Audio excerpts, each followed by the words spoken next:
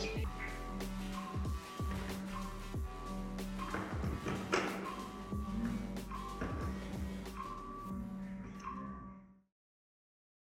right, guys. Well, welcome back to the PCHG EMS podcast. We're going to be going over ECMO today and ECPR. We have our Assistant Medical Director, Dr. Bertrand, here with us, and we're just going to be going over some ECMO stuff. So can y'all tell us somewhat about your backgrounds in ECMO and how you got into it and what's your interest in it?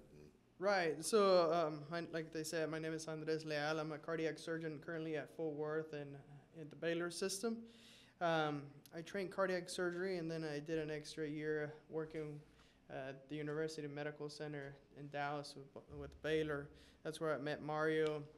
And unfortunately, that was the time of the pandemic, So I've always had an interest in mechanical support and enjoyed working with the sick patients. And it was a very good learning experience. I think as a medical community, we all learn about ECMO, and it kind of slingshot the ECMO technology and what we can do quite a bit, I believe.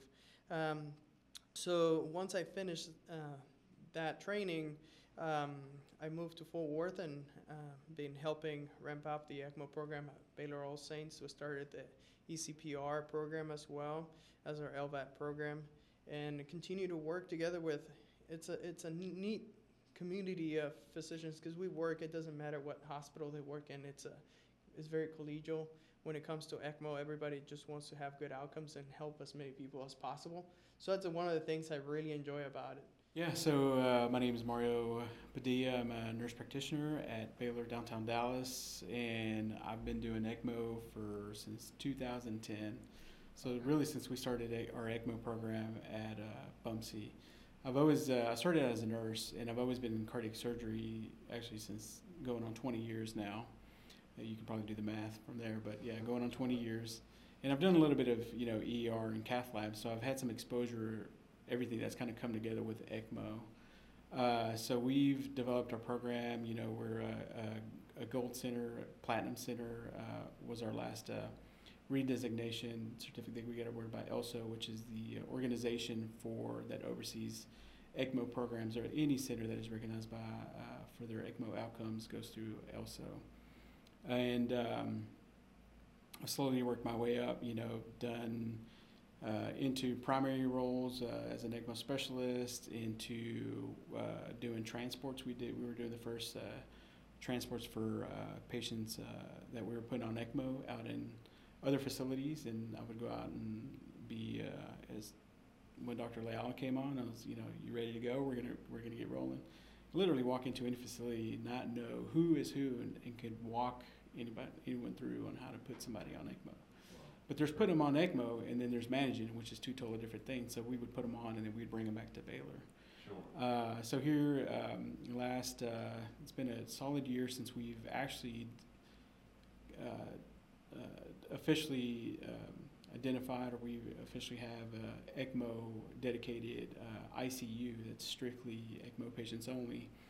And along with our chief and medical director, I help manage all the patients, and so help partake in identifying, evaluation, to initiation, to removing a patient from ECMO, and even seeing the patient on an outpatient follow-up too as well, so that they don't just fall through the cracks. Yeah. And I completely agree with. I'll just echo what Dr.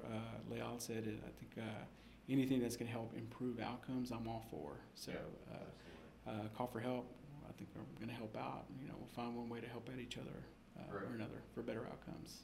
Great. Well, like Jeff said, we don't have a whole lot of experience with ECMO, but Best EMS and coupled with our agencies like Parker County, we are all about improving outcomes and being aggressive if that aggressivity has improved outcomes. And we're seeing that ECPR looks like it will have those outcomes. And so we know, coupled with the basics of resuscitation, which is compressions and defibrillation, the only things that have been shown to increase your survivability in cardiac arrest are those two things. And so for us, this is kind of a mindset change, because there's nothing in the hospital that our MICU units cannot do in the field with regards to resuscitating a patient. So our protocols call for them to stay in the field and resuscitate as long as it takes to either reach that point of getting Ross back or reaching that point of calling it as termination. So moving into ECMO field, it's a big change for us because now we're telling our crews, once you get things identified and you have your high performance CPR going and it's a patient that meets our inclusion criteria, then we need to get that patient, in the back of the unit and get going to the closest ECMO center. So our inclusion criteria call for a witness cardiac arrest, the initial rhythm being VT or VF, and I've had some questions from medics about, well, what if the initial rhythm was VT or VF, or we get there and they got defibrillated by an AED, but now they're in asystole. Well, we still transport those patients, right? Because the initial rhythm was VT or VF. So we still want those. Our age range is 18 to 65. It seems like there's so many agencies that have different age ranges. Some of them go up to 75. Some of them stop at age 50. So it looks like once you get above 75 or so, then the results are less promising. And then we want to be within 45 minutes from the arrest to the facility, right? Because it seems like that 60-minute mark of getting somebody on the ECMO device is crucial. And we want them to have had bystander CPR, so less than 5 minutes of no flow. So if we have somebody who's been down for longer than that with no CPR, then they're excluded. And then our other exclusion criteria are traumatic arrest, dialysis patients, anyone with a terminal illness or a DNR. So I would start for the people that don't know much about ECMO. I'll explain what ECMO is. Sure. And then as we progress, we'll go into the details and how much EMS can help us. Because honestly, I think the biggest part of the entire ECPR is the EMS system. Okay? Our job is made a lot easier by you guys' help, to be honest. So I'll start with ECMO. And ECMO it means it's an abbreviation for extracorporeal membrane oxygenation.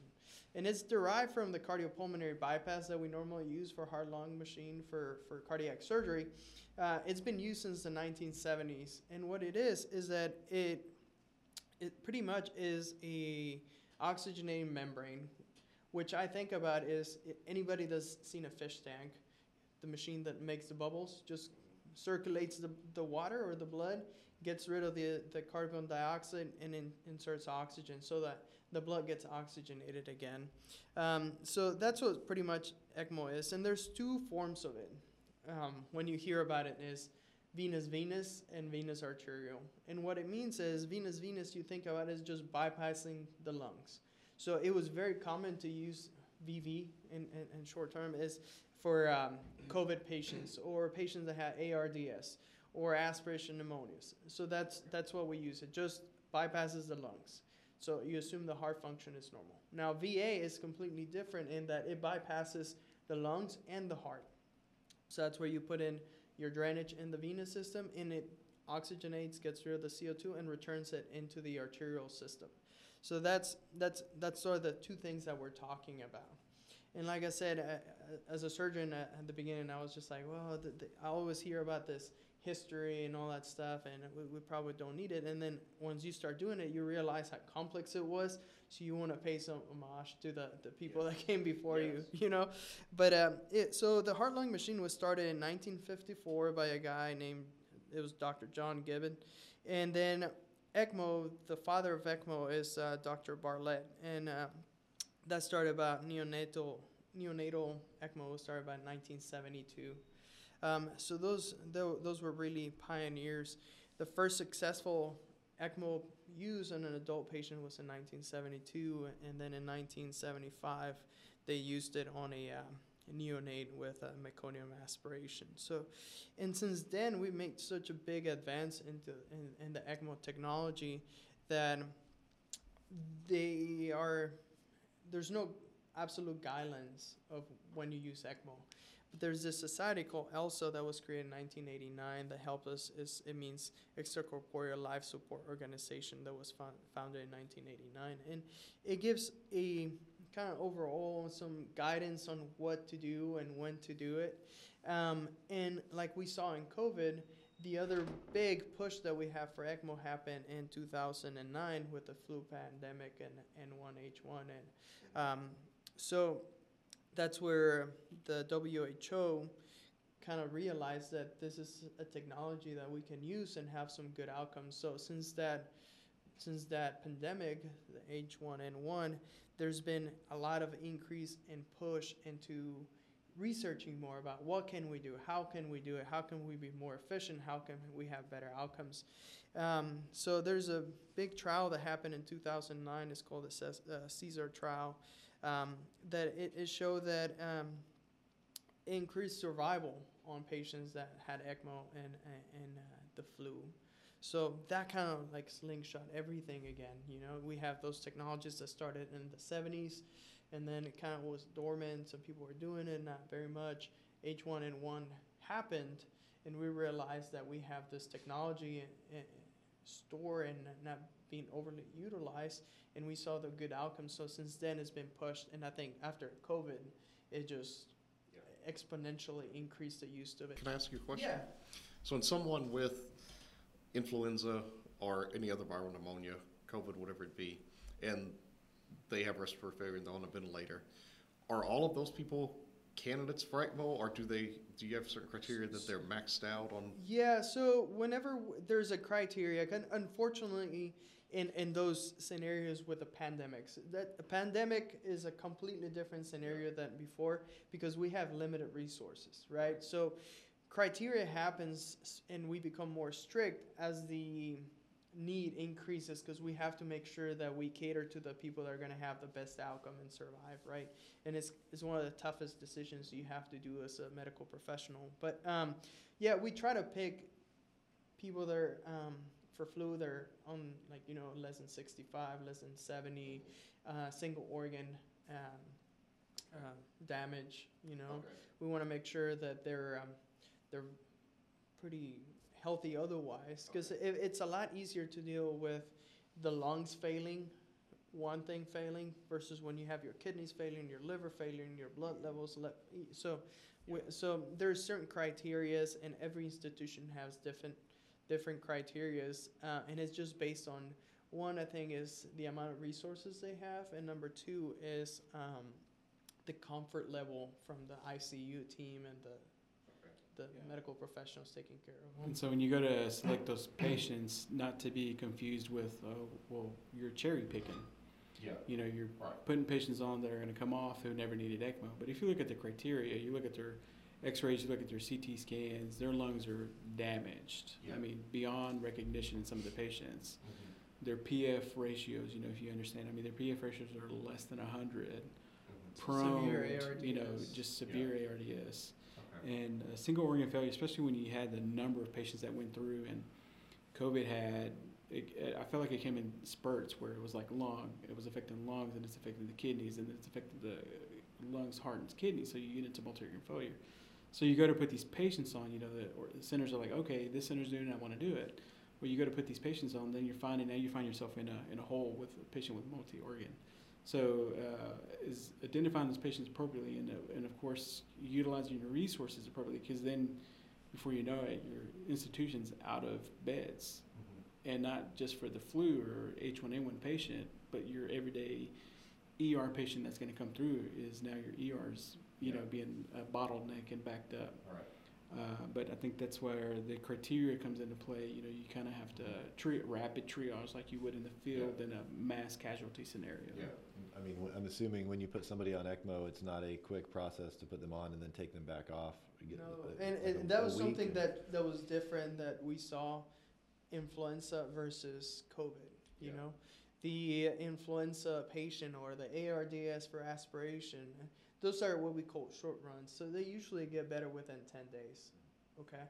COVID, there were very long treatments. The way that the virus affected the lung tissue was completely different than something that we had seen before. So the ECMO runs, it was not unusual to be 2-3 months. Oh, wow.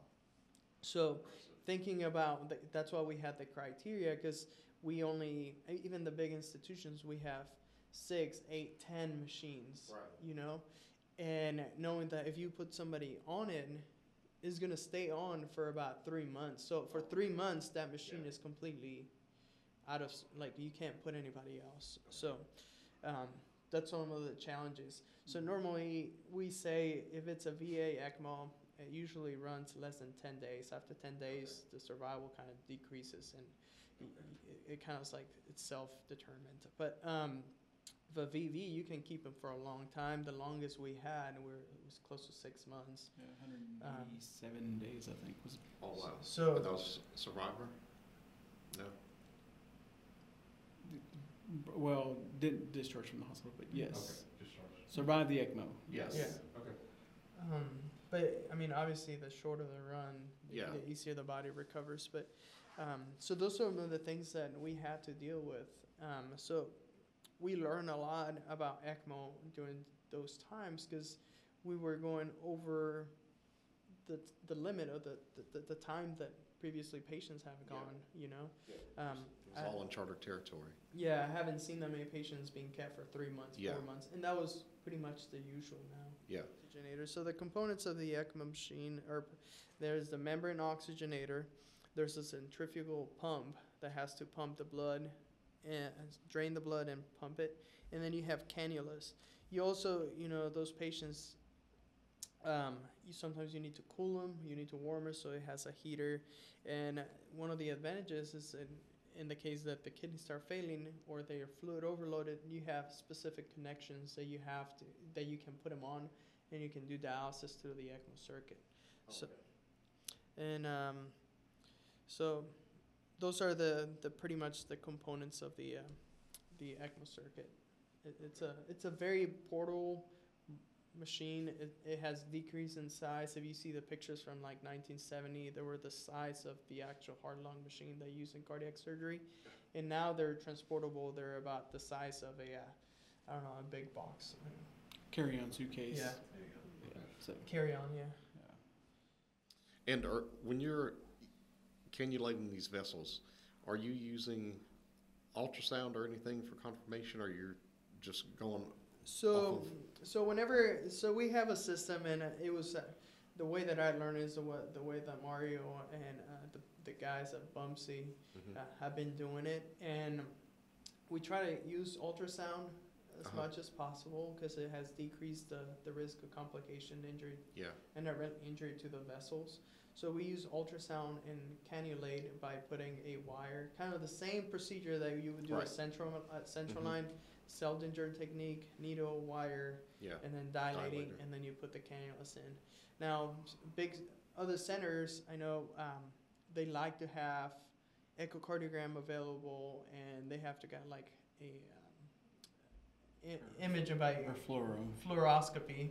But we've done hundreds of patients now, and we feel very comfortable doing it blindly with the cannulas, but the biggest complication is growing complications, and they're greatly avoided by using ultrasound. Yeah. And if you have a patient from EMS coming to the emergency department, how long does the procedure take from the time that you walk in there to getting them on the pump and feeling like, okay, we're on? So, I mean, if how it works here, and I live in Parker County, so I'm very interested for you guys to be good at it because I live here. Yes. But so you guys notify us. So when you guys identify, and this is why it's so important for EMS to be our partners, is that you guys identify, say, I might have a guy that will benefit or a girl that might benefit from ECPR. So the alert goes to all the team members, or ECMO specialists are in-house.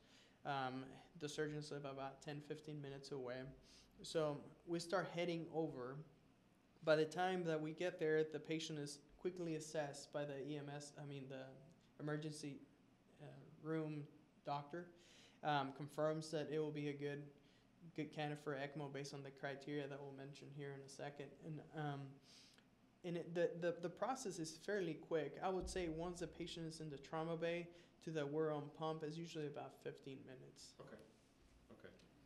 So that's where our 45 minutes comes from, is because we're trying to keep it beneath an hour from Yeah. arrest. I would say even as you work on it and develop it and really improve tightening up your times, the process, you can even shave off, minutes. Somebody doesn't think 1 or 2, 3 minutes count, but they do when you're on the clock. So I would even push back, the notification time to dispatch. If dispatch, when you communicate with dispatch a cardiac witness arrest, at that point dispatch can already contact, okay, well, this is going to be your ECPR center. Similar to us, of course, practice dictates that you would go to your nearest center. I think in this case, with ECMO and ECPR being available, similar to a stroke, you have a patient who has a stroke, well, you need to go to a stroke center. You have a patient who has cardiac arrest, viable candidate for ECPR, then, at that point you would redirect to your closest ECPR center. And then that's going to alert the team whether, we're good to go and you guys confirm, then the team is going to meet you in the ER. And even some of the patients where I know where we've gotten really, really good, we're, door to ECMO to cath lab in some instances in less than 15 minutes. Oh, And wow. the outcome is, drastically, like it's notable, it's a win for everybody, but a big win for the patient. So for sure. So, And that's one of the areas that is an area of improvement for us, because just coming into this, we have been relying on our responding medics to make the determination if the patient meets criteria. One of the things in reading more about this is that it really needs to start with dispatch. And especially here in a place that's such a vast county, because it can be dispatch, on the phone with the bystander, coaching them through CPR for 7, 8, 9 minutes before, medics arrive. And so I think we'll have to roll that back to, we need dispatch to start trying to assess if the patient meets criteria while they're talking to the bystanders doing CPR. Absolutely. We can definitely shave some minutes off of that. Absolutely. Then, once the medics arrive, they can immediately know it's a candidate. put a blurb in the notes for us as we're responding. Hey, Yeah. possible ECPR candidate. Yeah. I'm going to show my ignorance real quick. So, what if I'm transporting to an ECMO center and I've already made the alert, and then I get ROSC? Does that affect anything? Keep coming. So go ahead. Yeah, I would say just if you already made the call, you've already alerted the team, you got ROSC, great for the patient. What are the chances if in some of the literature where you look up to these patients that have VTAC, VFib, initial rhythm, there's the culprit tends to be some sort of a coronary lesion.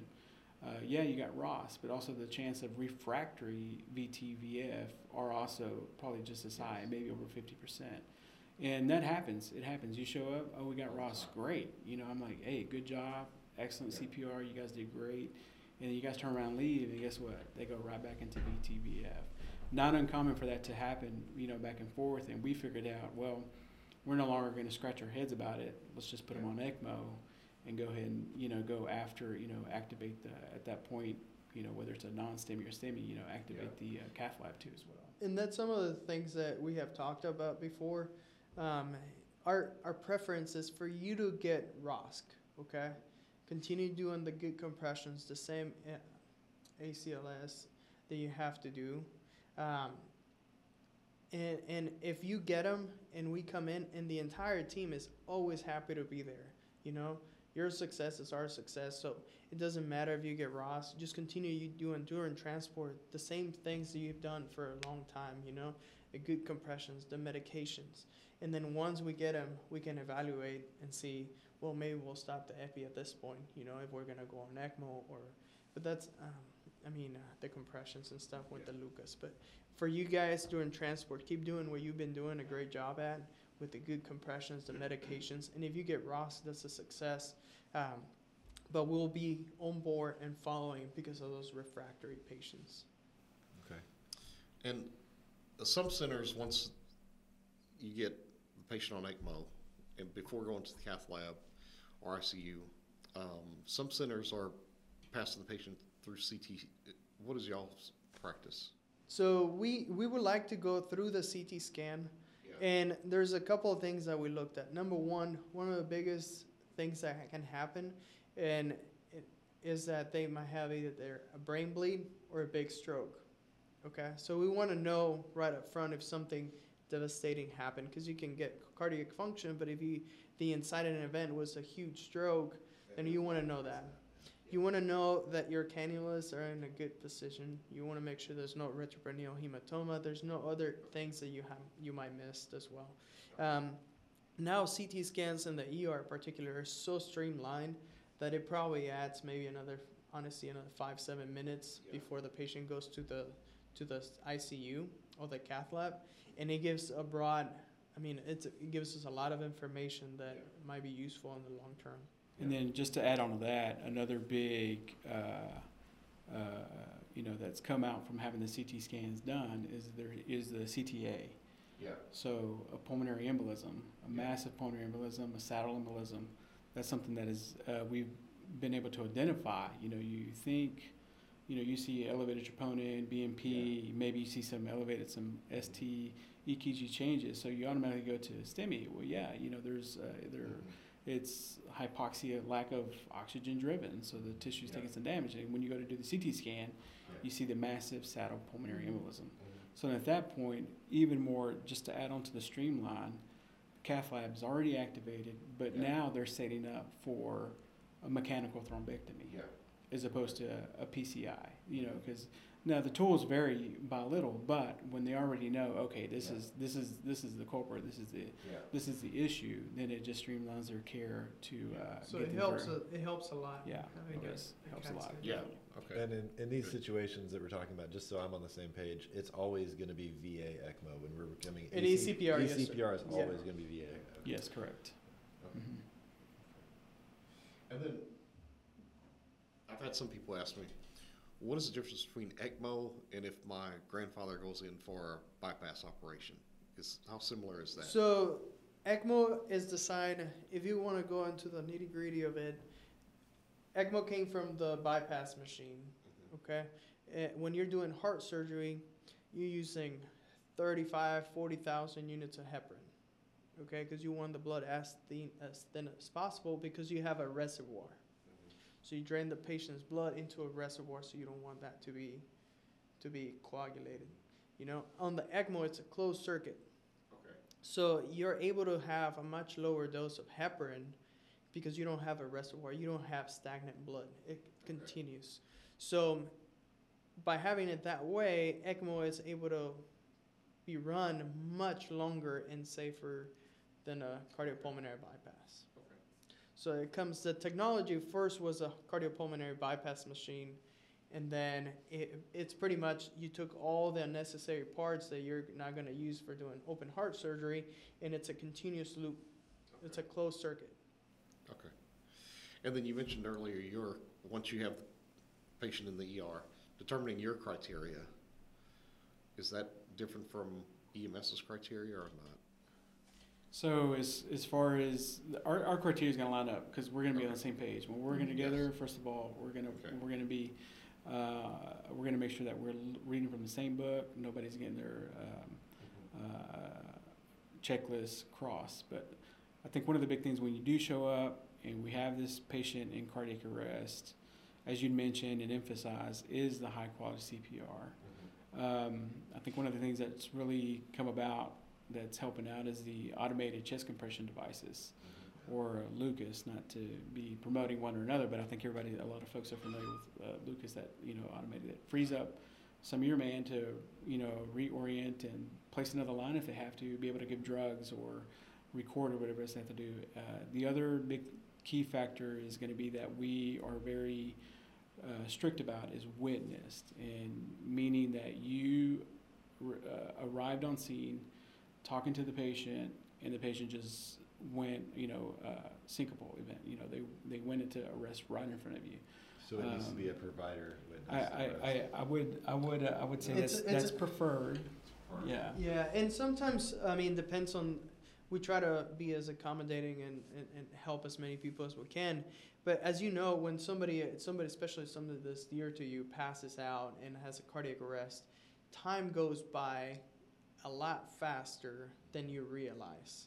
you know. He's like, hey, I was just talking to them, and it's been only like 2 minutes. When you analyze everything with the stress and everything, it's probably about 7, 8, 10 minutes. And who knows if you were where you were at and how prepared that patient is, or the family member or the witness is to do good compressions, to call 911. And so then you start adding a lot of unknown factors that bite into that time, and that's where we can get cardiac arrest, but we don't know about what the mental status is going to be, the hypoxic issue that's going to be. So that's why we have that criteria. I mean, we try to be as accommodating as we can, especially with young patients. You know? Yeah, I was going to say, I would imagine age plays a big factor in that. Mm-hmm. It does. I mean, I think, you know, you hate to hear, you know, somebody in their teens or their 20s, you know, young, family. I think if anything else, for as much as we have available and for what we do for our community, you know, those patients really deserve a chance. And it could be one of those things where, you know, again, going back where you're going upstream to dispatch, and dispatch could have been on the phone with the patient calling in, shortness of, you know, my chest hurts, I'm having difficulty breathing. Then they all of a sudden stop speaking, but somebody's there to pick up the phone or just start CPR. I mean, that, you know, that could be documented time too as well that we would take into account. We know exactly. We know exactly when they lost Right, consciousness. right. Yeah, Mhm. we've had a few of those fairly recently, actually. Yeah. Yeah. And so that, I think that as long as we're all on the same page and we see eye to eye, then, you know, better outcomes are going to be, hopefully, you know, one can't predict it. If one could, we could, but it's going to be in our favor for a better outcome for everybody. And that could be something that we work with our dispatchers and, you know, to get like an actual timestamp in the notes of the call that we can pass on to you guys. Hey, at this time, they were talking and they stopped talking. So you guys have an exact, like if you're considering ECMO, Right. we know this is when the cardiac arrest probably started. Yeah. And the guidelines are there for a reason, you know, but it's not like, oh, you guys set 45 minutes and it's going to take 47 and we're not going to do it. Sure. Obviously, I mean, we try to work together, and we have the same goal is to save many people as possible. So that's why overly to communicate with you guys, and you guys are the most important partnership that we can have is good communication with you guys when they give us report. We like for the EMS crew to stay around. Once we go on ECMO or we decide not to go, but then we debrief and how we can make things better for you guys, and then things that you could have done, or you know, we grow together as a system and as a group. Yeah. You know? And I think something that from a paramedic's perspective, it can be frustrating for us. You know, we get there and we're like, oh, this might be an ECMO candidate. This might be an ECPR. Like, we're going to save this person. And then for whatever reason, one of those contraindications, it's like, hey, this one's not actually a good candidate for ECMO. We're not going to do it. It could be frustrating for us, but from y'all's perspective and from what you guys are doing, you're protecting a really important resource that actually is absolutely necessary to be available to somebody who's truly like could benefit and survive. And to that point, that's why I want the EMS crew to stay and participate in the debriefing, because man, I mean, I know you guys are so invested in trying to save that patient, but then when we see them and the lactic acid is like over 25 and you know, the CO2 is high, so there's signs of hypoxic injury and malperfusion, but it's a good thing we celebrate our successes together. You know, we're pretty good at trying to get back with the AMS and be like, hey, remember that guy you guys dropped and all that? He walked out of the hospital, right. You know, because I want you guys to see that as well, and not just, oh, they went on ECMO and I don't know what else happened, you know. So, and then when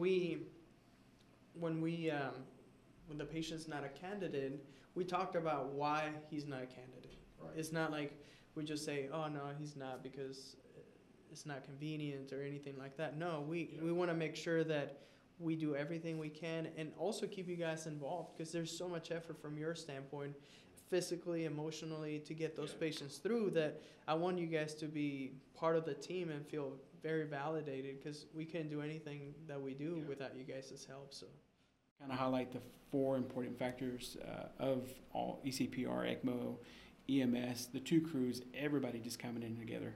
Imagine yourself having a checklist. Dispatch has, with dispatch getting the call, they have their checklist of screening a patient for ECPR. Cardiac arrest automatically just get checklists out. They'll start going through. And so far, they're checking at the box. You arrive, check, check, check. And then once those 4 boxes are checked, your ECMO center has already been put on alert. So high quality CPR, early intervention, early arrival, and scooping and running for lack of a better term, not to say that we're just picking up a patient, but being able to get to that center within that time frame. I understand rural areas can, be difficult. I know that. I grew up in a rural area. But I think, we're, working to where our team is mobile via helicopter, rotor wing. And if it's something where we can load and go ourselves and meet you at a neutral area in, 15 minutes and meet up, I mean, that's something that, we're not too far from that future. And that's totally something that we could work together on and capitalize on. One of the things that, I also emphasize is again, it's going to sound like a broken record, but is identification of your rhythms. EMS, I mean, you guys see, and I worked from the short stint in 3 years that I worked in the ER. I mean, I know you guys see strips after strips after strips after strips, really, really being comfortable with a rhythm, cardiac rhythm identification, really knowing that. And it sounds silly, but it really can make a difference is identifying your strip, VTVF been known to have the best survival outcome. If that's your initial rhythm, first initial documented rhythm, that's what it is. You shock them and they go into asystole. Your first initial documented rhythm is VTVF. Keep going, and as you go into PEA or asystole, you show up to those rhythms tend to carry lower mortalities. Not an absolute contraindication, because it could be that young person that, for some reason maybe has a history of cardiac disease and has an established physician. And sometimes they show up in our system, this is a patient who's been seen. Well, we have an idea of what's going on. Let's continue to go forward. CPR, the time, that again is going to make the big difference. The longer the time goes, I mean, after about 20, 30 minutes, the curve, the falling off the cliff, for lack of a better term, is pretty steep, So we like to say, 60 minutes is kind of like the standard guideline for any reputable ECPR center, but that's total time from, the call of dispatch, so when the patient collapsed to, being able to get that patient on ECMO. And sometimes there's overlap. I'll be honest and I'll be wrong. I would question myself, well, we just went too far. The patient was down too long. Oh my gosh, now we're going to have to go through the process of, what's going on, anoxic injury and more devastating hope to the family. And for some reason, the patients are not. There is outliers, but we try to avoid that as much as possible. We don't want to instill false hope into anybody, but time is a big difference. And as you can tell, I mean, we spoke of a couple of centers. Albuquerque, New Mexico, University of Minnesota is another huge ECPR center. And then again, they just go into the relationship of CPR and survival. And I keep harping on that because that's what's going to, your quality CPR, your early, just being on top of it and getting to the center is really going to have the biggest effect on the patient's outcome. And as they get to that 20, 30-minute mark, the mortality continues to increase from there. These patients that go into VTVF, I think it's been shown that, a good chunk of them, 70, 80%, tends to be coronary, ACS syndrome. So for those, as much as we like to say quick, easy fix, going to a good center, it seems like a quick, easy fix, right?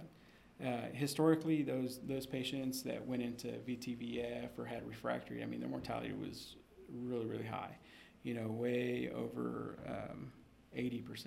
And now we've been able to half that death mortality percentage, just with the use of ECPR and the use of team collaboration with EMSs. Yeah, so the big team is the EMS, the heart surgeons, cardiologists, critical care, So that's why we partner up with a cardiologist. You have to make sure that they're all on board and excited about this as well. Yeah. Because we can put them on ECMO, but we need to reverse the underlying cause. And they're an invaluable team member as well. Yeah, certainly.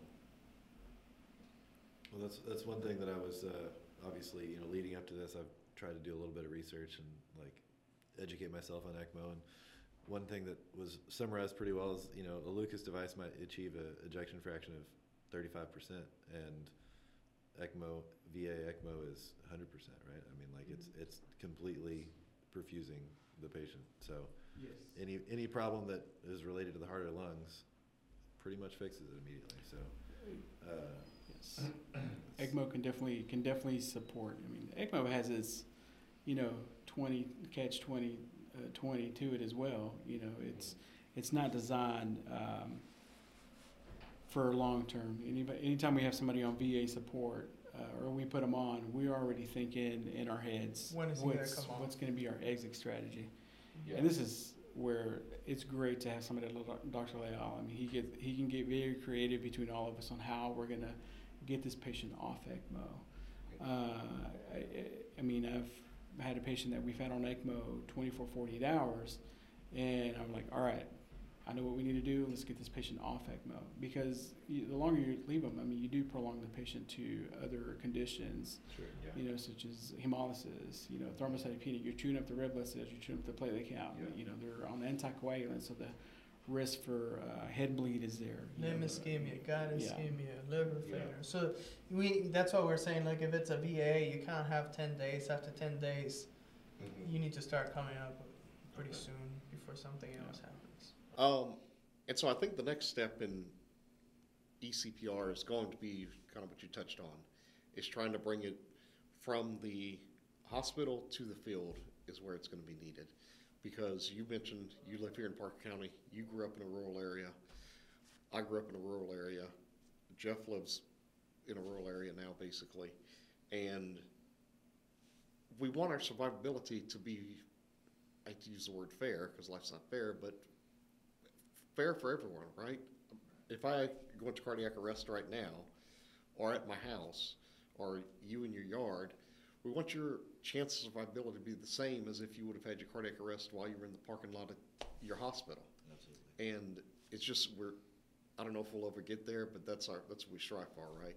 Is that if I have a cardiac arrest in Weatherford versus Little Rock versus downtown Dallas, I want to have the same chance of survival from that. And there are some centers that are bringing it out into the field. It's a huge challenge, as we can imagine, but I think that's where we're going to have to be headed, at least for, the vast majority of our country, which is rural. Right. And I think that's a big difference. I'm not an expert, obviously, but, the big in the field ECMO centers and stuff has been mainly in Europe. Europe is much smaller than just Texas, you know what I mean? Right. So in our population, there's a big distance. Yeah. If you compare DFW, I think what I expect in the future is going to be the hub and the wheel and the spokes kind of model. So you have a hospital right across from this building, right? It's small. It probably won't be able to take care of the ECMO, but maybe you have the option in the future, once this becomes more mainstream, that you can take into that EMS, to that ER, the patient gets cannulated, shipped immediately to a center that can identify the cost and manage it.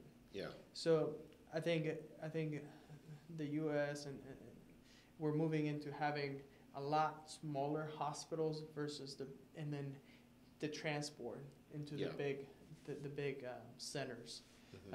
And as time goes by and this becomes more mainstream, there's more people that know about this, and the skills for the people doing it are built.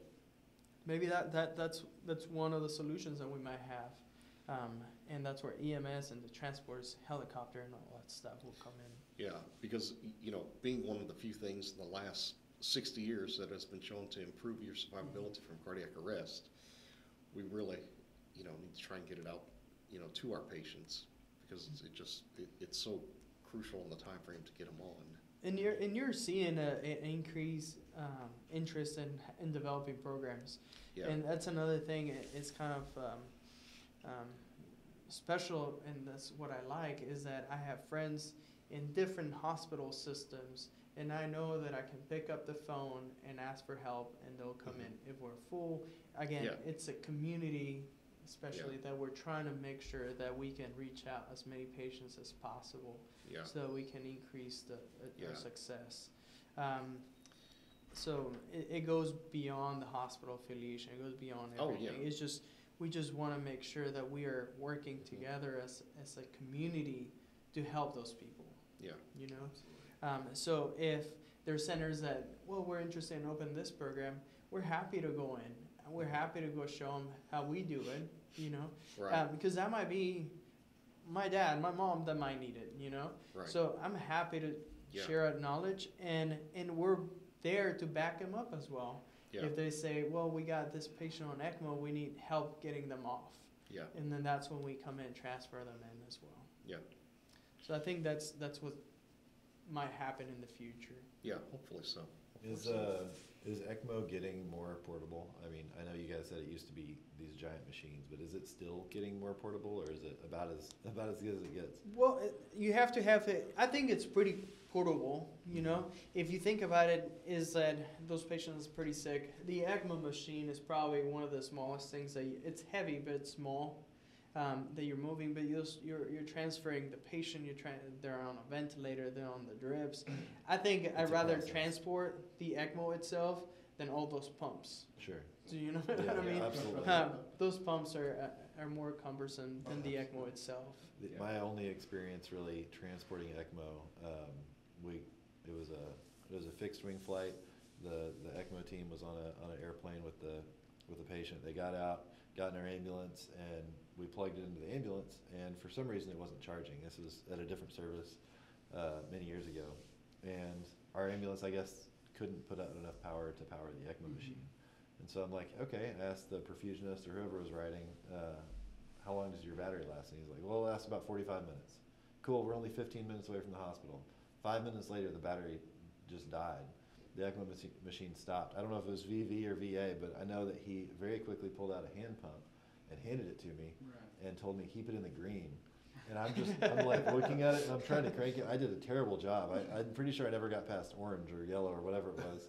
And he's like, no, you got to go faster. That thing was like really difficult to pump. Yeah, it's heavy.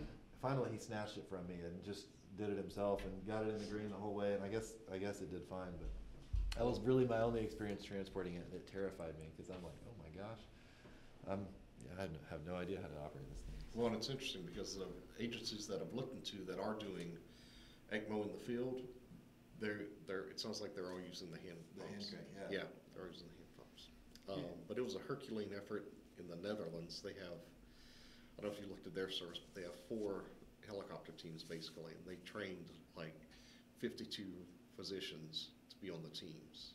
But their goal is that everyone in the Netherlands will get ECMO if they meet criteria. There's no area that they won't. You're right on point. I mean, you have this happening over clear halfway across the world. Yeah. Infrastructure is going to be key. Yeah. And you got to have buy-in from, I guess not just EMS, but even the city. The city's going to have to buy into this too as well. The money's got to come from somewhere. It does, because you have to have, when you want to come in and collaborate with a center for EMS to provide ECPR patients. I mean, it's like anything else. No one can predict when it's going to come, but when it comes, you have to have a team dedicated and ready to go. Yeah. I mean, and ready to go. And I mean, to the point to where we would like to even have your team sitting at our facility at one of our ambulance bays, ready to go with our team ready to go. I mean, you're not sitting there by yourselves just twiddling your thumbs, although that may seem what you're doing. But until that call comes in, there is no delay on the team, whether it be by ground or by air. Yeah. And I think that's where the Netherlands is at right now. They definitely got to step up on everybody. Yeah. And I'll share with you guys, since we're talking about ECMO and ECPR. just because I'm sit on our little planning committee. I say little planning committee, but our planning committee for our facility, where we're actually going to have a ECMO symposium. It's a system-wide ECMO symposium that accounts for all Baylors, and then we're also going to have some keynote speakers from other facilities.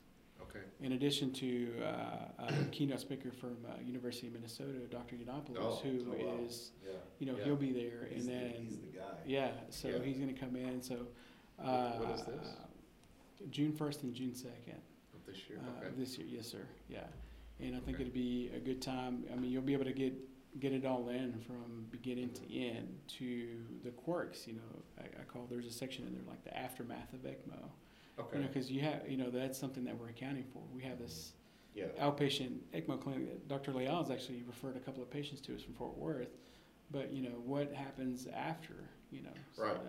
I can't imagine the recovery. some I think I had a patient say that their PCP dropped or fired them or dropped them because they had accumulated too many comorbidities during that hospital stay that they did not know how to manage them. Yeah, they were just uncomfortable. So, we don't want them to fall off. We want to be able to help see them through. And So the symposium is open to anyone, or? It's gonna. We do have a registration site that's gonna Okay. be open to its docs, EMS crews, students, nurses, APPs. Whenever he's actually going to be speaking, and this may touch a lot of folks or may feel some folks sensitive, is pregnancy and ECMO. It happens. You get the girl that you go and pick up who's having placenta previa or Yeah. or pulmonary or embolism from. amniotic fluid. Yeah. So at Baylor also, there's Andrews Women's Hospital. So a little background: when my wife was pregnant, I was freaking out about everything. So I wanted to make sure that we had the ECPR going, that everything was set up, and we've actually had, unfortunately, some ladies that had a amniotic fluid embolism. Oh, When they were doing a C-section or delivery, and Yeah. we've saved them. Oh, wow. And we have a survivals reunion once a year, and they all come. And Oh, wow. I didn't want to That's put those pictures for HIPAA things, but Yeah. they all come in. And we have great success. And I think initially the OBGYNs were kind of hesitant, and now they're one of the biggest Oh, really? advocates we have. Well, I think we touched on about everything. Thank you guys Yeah. very much. Thank you for Yeah, having thank us. you. Yeah. Yeah, Yeah. Yeah. really appreciate it.